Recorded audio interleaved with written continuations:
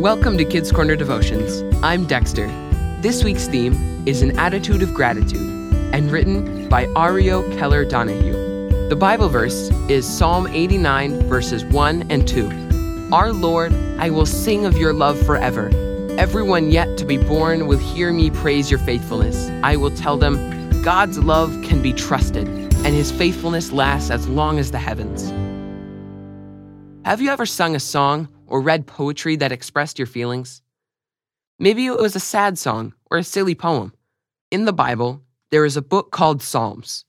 It's full of poetry and songs that express strong feelings like fear, joy, praise, and even anger.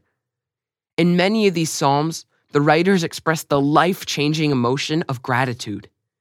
Gratitude is a feeling of thankfulness, and it helps you remember what you're grateful for. And when you're feeling down, an attitude of gratitude can help you feel a lot better. The psalm writers were grateful that God loved them. They were grateful for all that God has done for them. And they wrote these blessings down so that we, the readers, can share in them too. Take a moment right now to think of what you're grateful for. For one thing, God loves you. He's given you the Bible so you can learn about him. Are you grateful for your church, your family, your home, or your school? Are you grateful for the gifts God has given you? Take a moment to read the memory verse above out loud. Spend some time in gratitude. Thank God for every good thing and watch your attitude change. Will you pray with me? Dear God, thank you for loving me, and thank you for all that you have given me.